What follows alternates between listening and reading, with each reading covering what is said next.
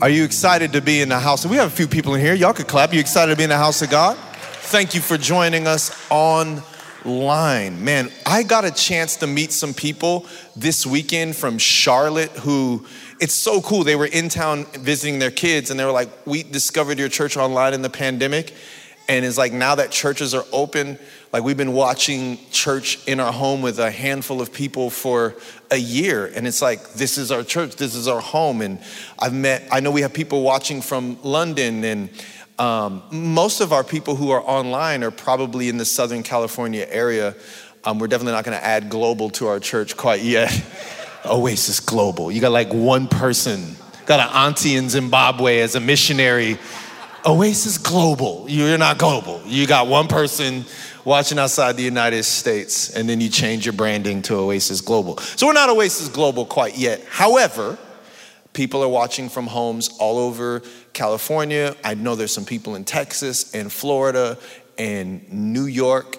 And so I'm excited about that. Seattle, up in Seattle. So it's cool when we put the comments in the chat right now, like where you're watching from. So it's cool for our team to see.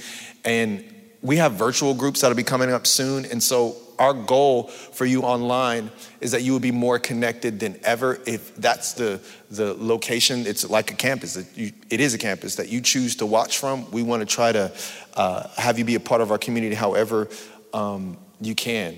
I will say this though, and this is just me pastoring people. Sometimes people are watching online, not because God is calling them to, but that is a way that they can be connected without commitment. And I will say, I've never been like a person that's been afraid of losing church members, but I will say, if this is how you can stay connected but not committed, I would rather see you commit in a local church. Like if you're not gonna join the virtual groups and you just watch us online, I'd rather see you connect or commit to a local church and see how God could use you, because God has given each and every one of us this longing to be connected to the body of Christ. And if we're not, we can find fulfillment in other areas. And so if you're watching because your last church hurt you or offended you, man, work that out. Man, make a call, do what you gotta do. We were more than happy to have you. But at the same time, we want you to be healthy and whole and full of love and joy. And I really believe that God has a community. So if you're watching online, you say, no, that's not me. I'm not offended. I'm not mad at nobody. I just love Oasis. Then make sure you join a virtual connect group. As we start announcing ways that you can get connected, we want to have you be a part of our church family. Sound good? This is great. You can do everything online now. Give online. Can you serve online? You can you? Oh yeah, you can lead a group online. This is chat host online. This is just, everything's virtual. We're in the technological age, guys. It's amazing. Hey, we're starting a new series, Battles and Blessings. I had this series in my heart for 4 months because I was gonna call it Burden and Blessing. But then I was having a hard time telling the difference between my burdens and my blessings, because sometimes they both feel the same. And then I was like, well, it's kind of the same thing with battles and blessings, because I think we think that blessings don't take a fight. And we're in a season right now where everything God, and for some of you, you just came to Christ, right? And I remember when I first came to Jesus, I didn't fight for anything. It was like the favor of God rained down. If I didn't have any money, I was just walking on a hiking trail, butterfly lands on my shoulder, $100 bill on the ground. That's just what it was. When I first came to Jesus, God, like, and Lord, forgive me if I'm saying this the wrong way, but you kind of did like a little bait and switch. It was like, come to church. I know, even though you stayed up late at the studio, come to church, and then next thing you know, I was a pastor. So it was a little bit of a bait and switch, but the point is that in the beginning, it felt like God was like a kid. We give things and we provide for our kids. I don't make my kids work for their food, but as they grow older and more mature, if they want things in this life, they're gonna have to put up a fight. And I feel like people are thinking that God hasn't called them to something because they're having to put up a fight, or they are putting up a fight and they feel like they're losing. And so that means that because there's opposition, that God must not want that opportunity for them. And I want to tell you that many of you in this room are in your greatest season of opposition, and now you're trying to give up the opportunity because of the opposition. But the opposition is a verification that what God has for you is for you. It's just the enemy doesn't want you to have it. Can I tell you that the reason why I called this series Battles and Blessings, and we want to go through the book of Joshua, is because I read this verse years ago and it just really stuck out to me, where God says to the Israelites as they're getting ready to go into the promised land, he says, go and dispossess what I have for you out of the hands of your enemies, the Hittites, the Perizzites, the Amalekites. And some of y'all got them old termites just all inside of you. It's you. It ain't the enemy. It's just you. But he said you need to dispossess it, which means what? That what you're believing for is in the possession of God's enemies, the kingdom of darkness. And so then now you have to it's not given to you, you got to take it. The kingdom of God moves forward, the Bible says, by force. Some things in life we're waiting for, and some things in life we have to fight for. And the reason why we're perpetually waiting is because we are perpetually not fighting. And we don't understand that this battle that I'm in that is overwhelming me is connected to the blessing I've been praying about. And the evidence that you are ready for the blessing is that you feel ready for the battle. If you can't handle the battle, you're not ready for the blessing. Because the blessing is harder to deal with than the battle. Come on, anybody got a blessing? You battle to try to have kids, and then them blessings show up. And now the blessing in itself is a battle, because how do I take care and how do I lead? You pray to get in ministry and then you're in it.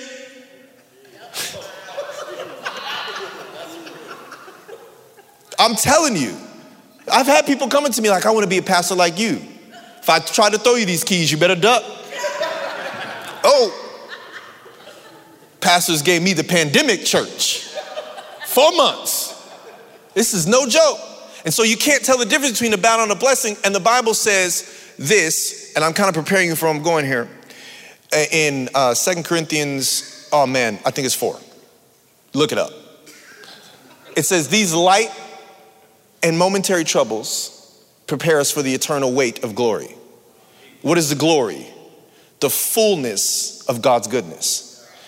These light and momentary troubles, battles, prepare us for the eternal weight, the heaviness of God's goodness. So let's say you are you're working out and you're trying to get buff. You're trying to get like ripped. 2 tickets to the gun show. How you get muscle is lifting something heavy. So I'm prophesying over you that some of your prayers are so huge and will reveal the glory of God, the goodness of God, and not just your life, but everybody who watches God give you those blessings, that to prepare you for the eternal weight of the glory of the good thing you're praying about, he has to put you in the gym with problems. So you lift weights with problems so that you can handle the blessings. Can I just give you a word? The blessings are heavier than the battles. They are. Somebody sent me this verse today in Jeremiah chapter 4. I don't know where it is. I'm just like on fire today. It's in Jeremiah, I do know that. And Jeremiah is complaining to God about the battles he's in. And it says that God tells Jeremiah, if you can't run with men, how will you run with horses? If the promised land is bothering you, how will you handle the thickets of Jordan? He's saying, if people are bothering you, can you imagine? If you can't even run with people, how do you run with horses? Can any person run with a horse? No, that's a supernatural pace that God has called us to keep up with. And if we can't keep up with the problems people are causing us, how do we keep up with the supernatural problems that God? If you can't handle the promised land, what are you going to do when things get rough? And I felt like God wanted me to tell somebody, you're in the promised land. We're going to go through the book of Joshua, and you know what we're going to look at? A bunch of fights. Not for the land, in the land. Oh man, I feel like preaching I'm telling you, I feel like preaching tonight. Did you hear what I just said? I wish I could say it in Spanish. ¿Cómo estás ahora? Ven aquí. I don't even know what I said, but I feel like saying this in many languages. Did you hear what I just said? I can tell if you're in your promise by the intensity of the battle. And you think you're fighting for it, you're fighting in it. Anybody in a fight right now? You're not fighting for it, you're fighting in it. And if it's the hardest battle you've ever been in, that's evidence that you're in the promised land. You got to understand this. Okay, so, and I'm going to read a scripture. It's like, don't worry about it. I am going to read a scripture, but I'm just kind of giving you the pre-show, if you will. So they're in Egypt. The Israelites, not you. The Israelites, they're in Egypt. And they're enslaved. Every Bible scholar agrees that Egypt represents sin in the Bible, like it's a picture of sin. Pharaoh is a picture of the devil. Moses would be the deliverer. He's a picture of like Jesus, and he gets them out of sin. So their job is to leave Egypt. That's their only job. Their job is not to fight. Their job is to leave. So some of us, and I'm talking to a different audience because some of us, we're not in our promised land because there's something God is asking us to leave. And the reason why you had to leave it, and don't make it about what you left, make it about where you're going. Like I talk about that illustration about Jesus is like a lifeguard that saves us out of a terrible water, and we run around telling everybody about the water instead of Jesus. Don't go in it. It's dangerous. And people preach about sin and truth and truth and truth. No, don't tell them about the water, tell them about the lifeguard. That's what this is about. So then they leave. Their job is to leave. That's it. Some of you, God is cheering because you left. You left that old life, you left that old habit, you left that old person. And we can get so like caught up that the fact that there even was a thing that we had to leave or a place that we had to leave, we don't realize that God is like, good job, you left. Now watch this. This is going to preach to somebody. So they left. They're at the edge of the Red Sea. And some of y'all read your Bible, so I don't have to give you this much in advance. But they step to the front of the Red Sea and they start praying. You got to read the book of Exodus. God tells them, don't pray. Go. He literally says, why are you crying out to me? Go. I didn't tell you to pray. Run. Leave. And they leave. The Bible says the waters part. The Israelites go across the Red Sea. And when they get to the place that God had called them to, what they left, Egypt, Pharaoh, and all of his chariots tried to pursue them. And the waters closed up over their enemies. They never had to fight, not one time. And so then they're in the wilderness now and they're learning to worship God. And it was an 8-day journey from the wilderness to the promised land of the scripture I'm about to read. And the Bible says that what was an 8-day journey took 40 years. It took them 40 years to figure out how to be worshipers. And God only intended it to be 8 days. I want you to understand that God's original plan for people who were in slavery for 400 years, doesn't matter how long you've been in bondage. Some of y'all been making mistakes for 3 months and you think it's over. They were doing stuff for 400 years and God says it's 8 days until you're ready. Wow. And it ended up taking them 40 years. What is 8 days? This is how much grace God has for you. 400 years, 8 days. 8 days. And so they start disobeying, wanting some of the things, missing the things that slavery provided. Let me tell you something. God is your provider, but so is slavery. Slavery will provide things for you that God wants to provide. So they started missing some of those things and wanted to go back. And so then fast forward to this chapter in Numbers. Again, I'm encouraging you to read your Bible, so the next time I don't have to give you this, but this is important. I can't read Joshua if I don't tell you the backstory. It's kind of like all those stupid Star Wars movies that like, they make like the main movie, and then they make another movie after the main movie that tells you what happened before the main movie that you just watched, and you get all confused. Is this just me? For all you Star Wars fans? Like they get all happy? This one's the prequel. Why didn't they make that one first? I just watched what happened, and now I have to watch a movie about what happened before what I just watched happened. I'm confused. So I got to give you the prequel. So in Numbers, they're in the wilderness, and they're getting ready to be obedient. The Bible says that God sends 12 spies to check out the promised land. And they go check it out, and 10 of the spies said, no way. 2 of the spies said, way. No way, way. Those 2 spies were Caleb and Joshua. And Joshua tried to encourage the other 10, we can take this. And they said, no, the enemy's too big.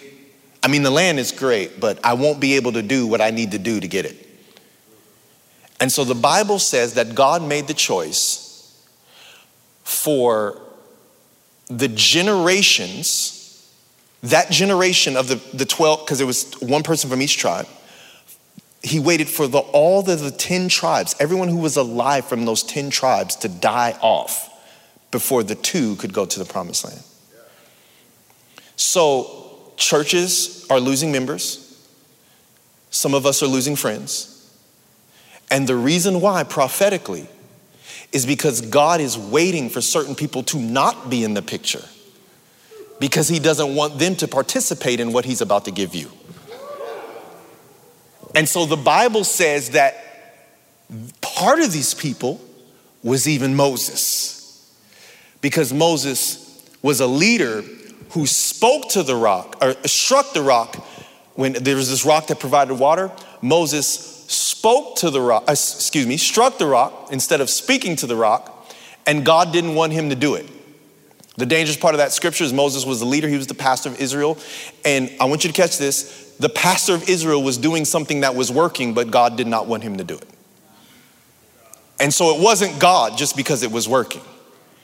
And so water came out of that rock when Moses struck, and God said, but I didn't want you to do that. Doesn't matter if it's filling up your churches. Doesn't matter if Growth Track is bigger than it ever was. Doesn't matter if you have more people. Doesn't matter if you're on your 12th campus. That's not what I wanted you to do. And so then God had to wait for Moses to die off because Moses was doing something that was working, but it wasn't the Lord. And we pick up in Joshua chapter 1, verse 1. After the death of Moses, the servant of the Lord said to Joshua, the son of Nun, Moses' assistant. Anybody feel like they feel called to something? Like you feel called to something? Like I love, as a pastor, I get to hear all the time that people feel called to things. And it's never I feel called to serve. They never say I feel called to give. I shouldn't say never, but hardly ever. They never say I feel called to dig ditches or help my dad build his landscaping business by mowing lawns. It's always you feel called to do something awesome. I've never heard someone say I feel called to be an assistant. I was watching Brandon MC, and I was thinking about this passage of scripture, and Brandon is my assistant. And that dude is anointed. But he's an assistant. Joshua was Moses' assistant. You went from being an assistant to being the man. And the Lord said to Joshua, the son of Nun, Moses' assistant, Moses, my servant, is dead. Doesn't that seem insensitive? We talk about God being the comforter. God is the comforter. The Bible says that all of Israel was mourning Moses' death. I want to read this real quickly. Deuteronomy 34 verses 7 through 10. Moses was 120 years old when he died, yet his eyesight was clear and he was as strong as ever. So then the Lord didn't transition him because he was failing. The Lord transitioned him because it was time. Dang, this is good stuff. So then, as a leader, I don't stop doing something when I'm ready to stop doing it. I stop doing it when you're ready to do what I'm doing. I'm as strong as ever. I got eyesight. I got vision, but sit down somewhere. Lift your hands to the Lord. Later we would feel that when Moses was worshiping and Joshua was fighting, they won the battle. And when Moses stopped worshiping, Joshua started losing. What if there are anointed leaders who are fighting instead of worshiping? And now the whole young generation is, his eyesight was clear and he was strong as ever. The people of Israel mourned for Moses on the plains of Moab for 30 days until the customary period of mourning was over. So it was the custom in Israel to grieve the death of someone 30 days. And Bible scholars say that God watched Joshua grieve for 30 days and showed up on day 31. And all he said was, Moses is dead. What are you gonna do? That thing is dead. It's over. You've been crying 30 days, day 31, it's over. He's dead. And I love that he didn't call Moses his leader. He called Moses his servant. I believe there's an obsession with leadership in the body of Christ. And Moses was one of the greatest leaders in the Bible, and God called him his servant. My servant is dead. Now, therefore. Some of us, we have things that we feel like that are dying. We have relationships that are dying. But God said that death needs to create a therefore. Therefore, arise. That thing went down, so you gotta get up. So the focus is on the thing that is down. And God said, arise. Which means that Moses, why did God say arise to Joshua? This is the first thing I want you to get in battles of blessings. I want you to write this down. It is prophetic. I know you're detailed. I know you are love to have more than what I'm about to tell you, but I want to write this down if you're taking notes. Usually I have some great, real 2-sentence tagline, but just want you to write this down. Arise. Get up. Why did God tell Joshua to arise? He didn't tell him to rise because he was mourning. He told him to get up out of the place he was mourning. Joshua's on his face weeping. And God told him to get up. Get up. I'm raising you up. He says, go over this Jordan, you and all these people, into the land I'm giving them, to the people of Israel. And watch this verse. Every place that the sole of your foot will tread upon, I have given you. Not I will, I have. Oh my God, this is a great message. I'm gonna need like an hour. TD Jakes takes an hour, I ain't there with Bishop yet. So, where did God bless? Did God bless a dream or a purpose? Did he say, hey, I'm gonna bless your music. I'm gonna bless your career. I'm gonna bless your ministry. Did he say any of that? He said, I'm gonna put a blessing on the sole of your foot. I'm not blessing you. I'm blessing your feet. So then now what would the enemy try to get you to do if God said, I'm putting the blessing on the sole of your foot? He would try to get you stuck in indecision and uncertainty and have you contemplate instead of walk. Because if the blessing's on your shoe, you better start walking. Let me put my shoe back on before I get a crease. So I see believers praying, but they're not walking. He says, I'm blessing where you put your feet. So we use our feet to try to get to somewhere that we would call a blessing. But the way that I know that you're headed to where God has to you, whatever your promise is that you're in a season where for some reason, everywhere you go is blessed. You get a job at Starbucks and all of a sudden it becomes the #1 store. You get a job in this place and all of a sudden you're working in the kids ministry, they've never seen more kids. You're working at your job and they've never had more profit. Why? Because God is putting a blessing on where you go.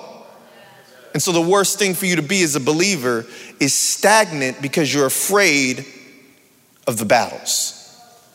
Most people don't have blessings because they're afraid of the battles. Now, I gotta warn you, every step Joshua took was a fight.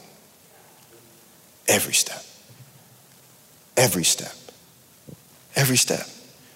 Except the first one. And we're gonna get to that sermon later. He says, I'm putting a blessing on the sole of your foot, and I have given you, it's past tense, just as I promised Moses. So he's connecting his calling to legacy.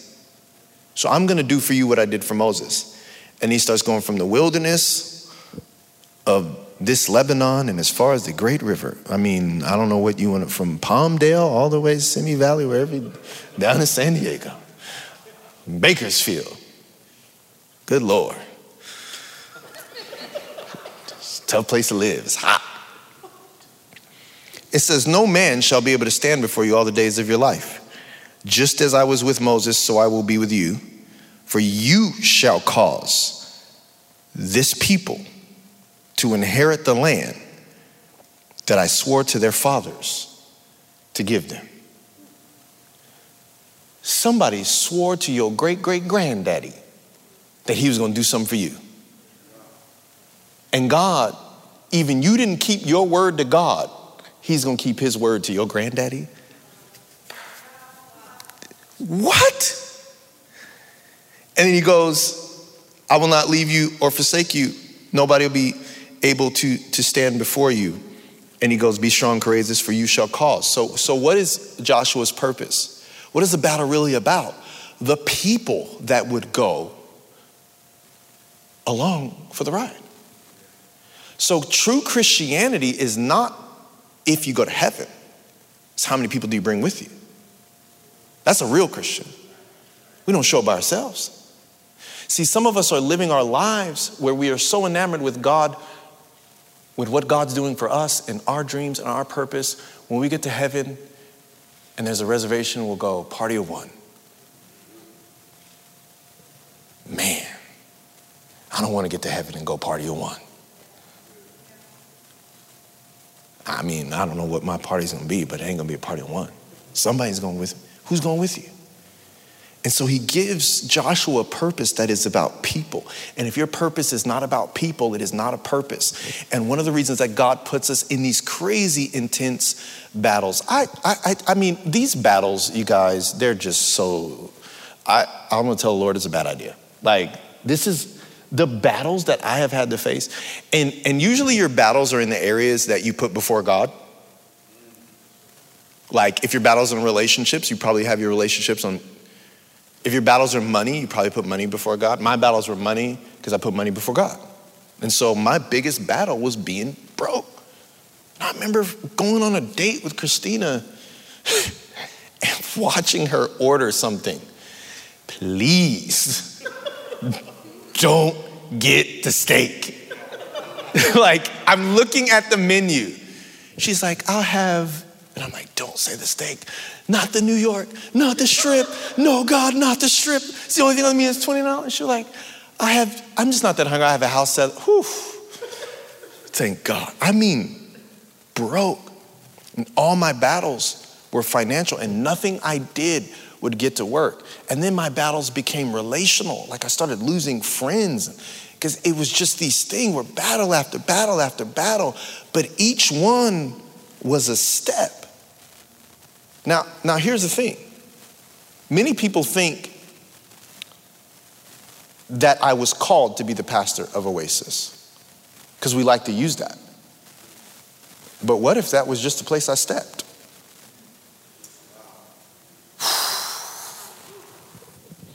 What if I wasn't called? This is just where I showed up. I'm preaching to somebody right now. I mean, what if I would have went to Hillsong? Maybe I would have been Pastor Hillsong. Sometimes we think, oh, he was called to Oasis and he wasn't called there. No, this is just where I put my soul. And so then God gave it. What if we lived our life like that? And the key to it is what I'm trying to tell you is not that that's what would have blessed me. Is that was the biggest blessing for the people. And if you don't have the people on your heart, your purpose is way off. It's further away than you think. Am I helping somebody? Yeah. I'm helping somebody. And so why Joshua? I keep thinking about this. And we're going to stay in this book a long time, so even if I don't get through all the verses, we'll be fine. I'm going to give you a couple reasons why I think I have no proof. Here's a couple reasons why I think God picked Joshua. Reason number one is his perspective. He saw things that God wanted him to see. Remember the 12 spies went? Joshua and Caleb saw what God wanted them to see. But reason number two, I think, is Exodus 33 verse 11. It says, thus the Lord used to speak to Moses face to face as a man speaks to his friend. When Moses turned again into the camp, meaning he left the presence of God, his assistant, Joshua the son of Nun, a young man, would not depart from the tent. So Moses would leave the presence of God. And Moses was so close to God that Moses would activate the glory of the Lord in the tabernacle. And then Joshua would linger in the presence that Moses had left behind. Joshua didn't desire to do what Moses did. He wanted the relationship with God Moses had. That's why God picked Joshua. The reason why God wants to pick you or me to do this thing, now this is a big thing. It might come with some money. It might come, I don't know. I hope it comes with a Tesla. I do. I hope you get the Tesla. I hope you get the Mercedes. I hope you get all the stuff. The Tesla with the white seats. I hope you get it. But the reason why God blesses people is not because they want that. They want the relationship with God. And that is a byproduct of their relationship with God. There's nothing wrong with having money. There's nothing wrong with having a dream. But Joshua didn't have a dream. His dream was to have, not a practical one. His dream was to have the relationship with God Moses had. So he lingered in the presence of God after Moses was gone. Can you imagine that? Just sitting around in the presence of God. Some of y'all linger in Target and don't linger in prayer. In Target, the reason why I say that, I walked around Target for an hour. And sometimes my prayer life is 15 minutes, cool, said my prayers, did my devos, morning devos, highlighter, coffee, Bible shot for the gram. And we're in Target for an hour. We can't be with God. So Moses is hanging out with God. Joshua's just hanging out with God. This is profound because later, in this passage of scripture, God starts breaking this down. Be strong and courageous, for you shall cause the people to inherit the land that I swore to their fathers I would give them. Only be strong and very courageous. Be careful to do according to all the law that my servant Moses commanded you. Do not turn from it from the right hand or to the left, that you may have good success wherever you go. The book of the law shall not depart from your mouth, but you shall meditate on it day and night, so that you may be careful to do all that is written in it. For then you will make your way prosperous, and then you will have good success. You know that word prosperity means, one of the words for it means in the Hebrew, rush. So it's almost like God is saying, if you do what I'm telling you to do, it hits the gas pedal on the purpose. And if you don't obey my word, it slows it down. So I'll make your way prosperous. What is the way? Not your life prosperous, your way. What is God trying to prosper? Not your purpose, your path, your way, your way. What is the way? Every single step you take. So when you step into marriage, it's prosperous. When you step into singleness, it's prosperous. When you step into college, it's prosperous. When you step into your calling, it's prosperous. When you step into Starbucks, it's prosperous. When you step into telemarketing, whatever it is that you do, it's prosperous because God prospered the route, not the destination. That's what he did. Thanks for clapping, Kenneth. This is really good stuff. Hopefully you're clapping online. This is great. And so in Joshua chapter 1, and we're going to end here, I believe God gave Joshua a prophetic secret to success. Anybody want to be successful? Make some noise. Somebody in the chat was like, woo woo. You ain't even on your internet got just broken down, man. You borrowing your neighbor's internet. Somebody cheated. You just like, Lord, make me successful. He told Joshua to do a few things. Are you ready? Hear the word, think about the word, talk about the word, obey the word. Hear the word, think about the word, talk about the word, obey the word. I'm gonna say that again. God wants us to hear the word, think about the word, talk about the word, obey the word. Once the enemy knows that there's a promise over your life, here's what the enemy wants us to do. Think about the promise, talk about the promise, do something to get the promise. Like with pastors, he wants us to talk about the church. The church, the church, the church, the church, the church. The church is the body of Christ. Wouldn't Christina be mad if all I talked about was her body?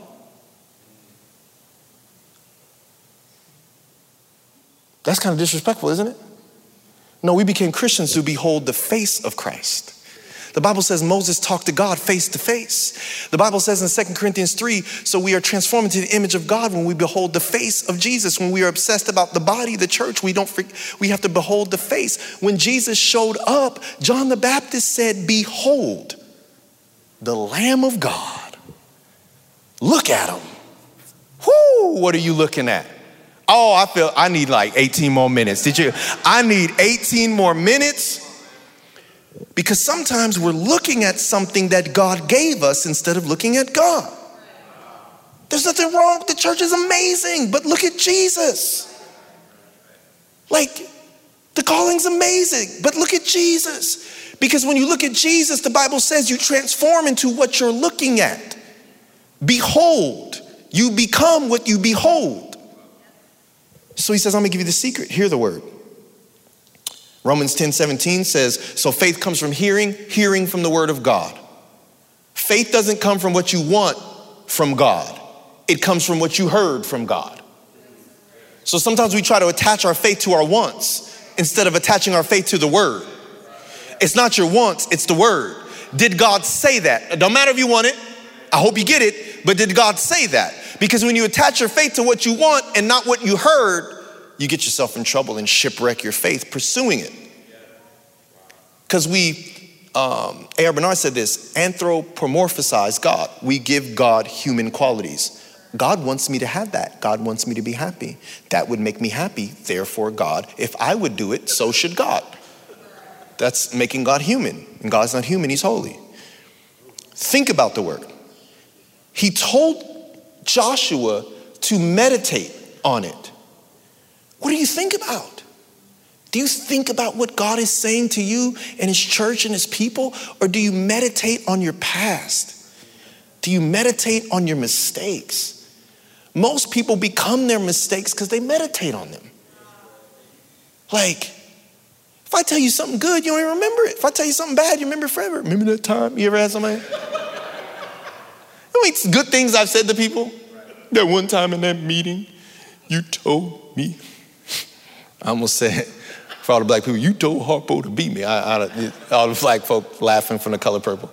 You told me it did something. You was 5 minutes late for a meeting, and then you said that you had to go knowing that it was 10 years ago.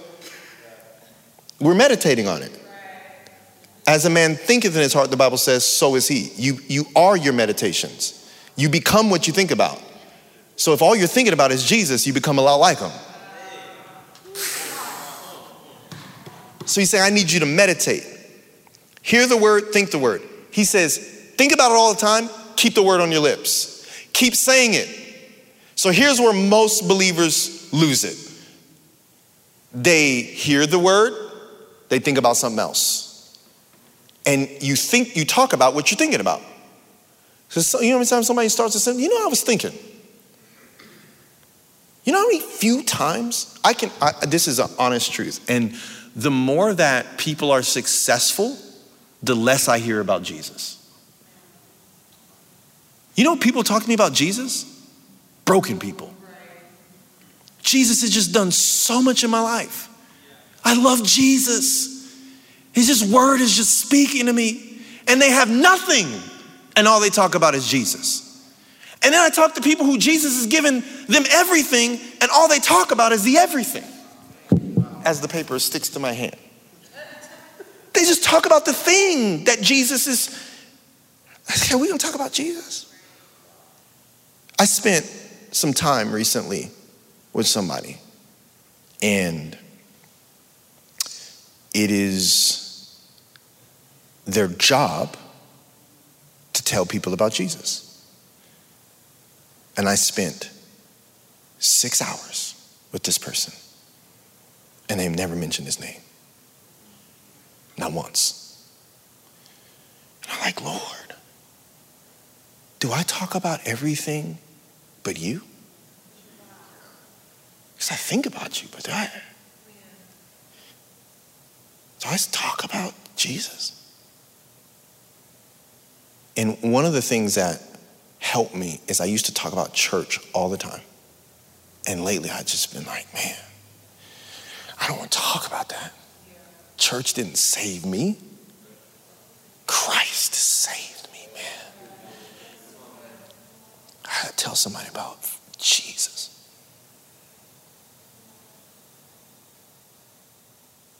And as you talk about him, you become like him. And then when you talk about him, then you begin, it goes from talking about him to talking with him. And then when you're talking with him, he tells you something, and then you want to do it because you love him. Not because you want to. Because you love him. I think my wife asked me to go somewhere one time on a hike, and now I'm pretty physically active. So this was a time before I went. You want to go on a hike? Nope. Well, what do you want to do? Eat chicken wings, watch basketball, and have sex. Those 3 things. Only thing I want to do. Everything else, I do for you.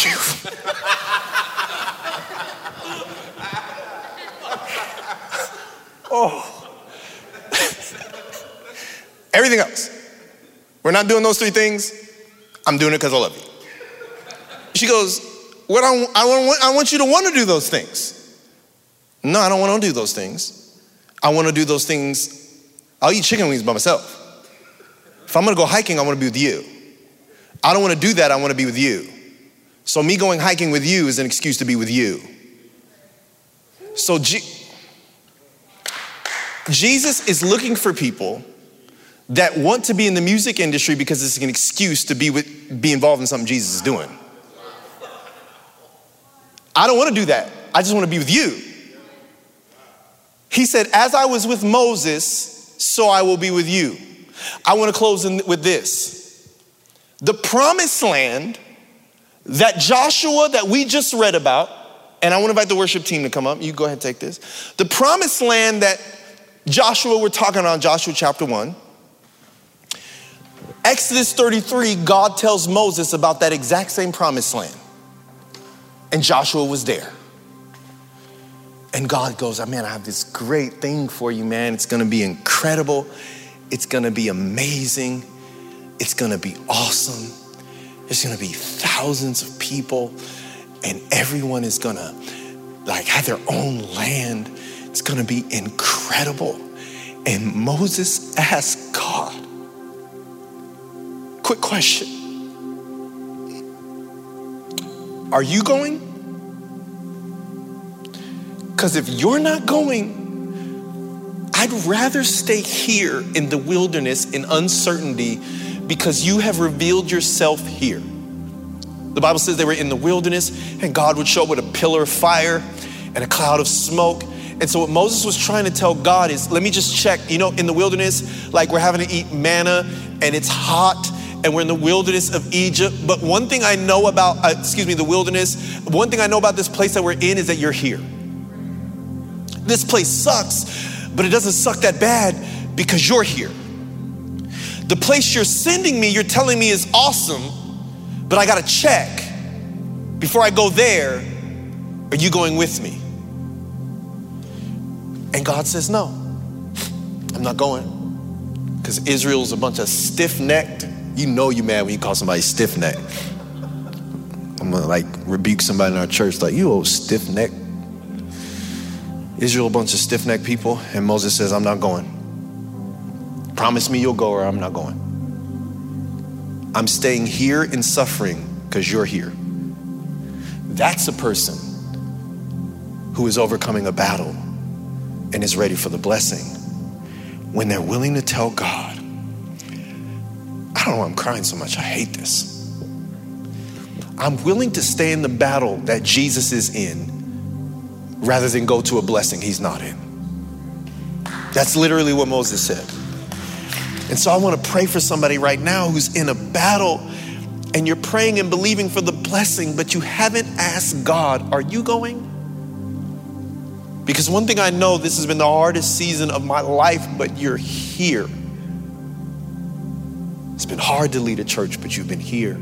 It's been hard to be married, but you've been here. It's been hard to be a dad, but you've been here. It's been hard to be a pastor, but you've been here. It's been hard to be a business owner, but you've been here. And yes, God, I see this thing on the horizon, but I want to ask you, are you going? Because if you're not going, I'd rather stay in my pain, but be in your presence than be in the promise without you. So are you going? Are you going? And it is this type of person that would stay in a battle with God before they'd go to a blessing without him that God's going to raise up in this next season. And the Lord says, no eye has seen, no ear has heard what God wants to do for those who love him. So Father, we come right now and we say, Lord, we don't want it if you're not going. We don't want it if you're not going. In Jesus' name, amen.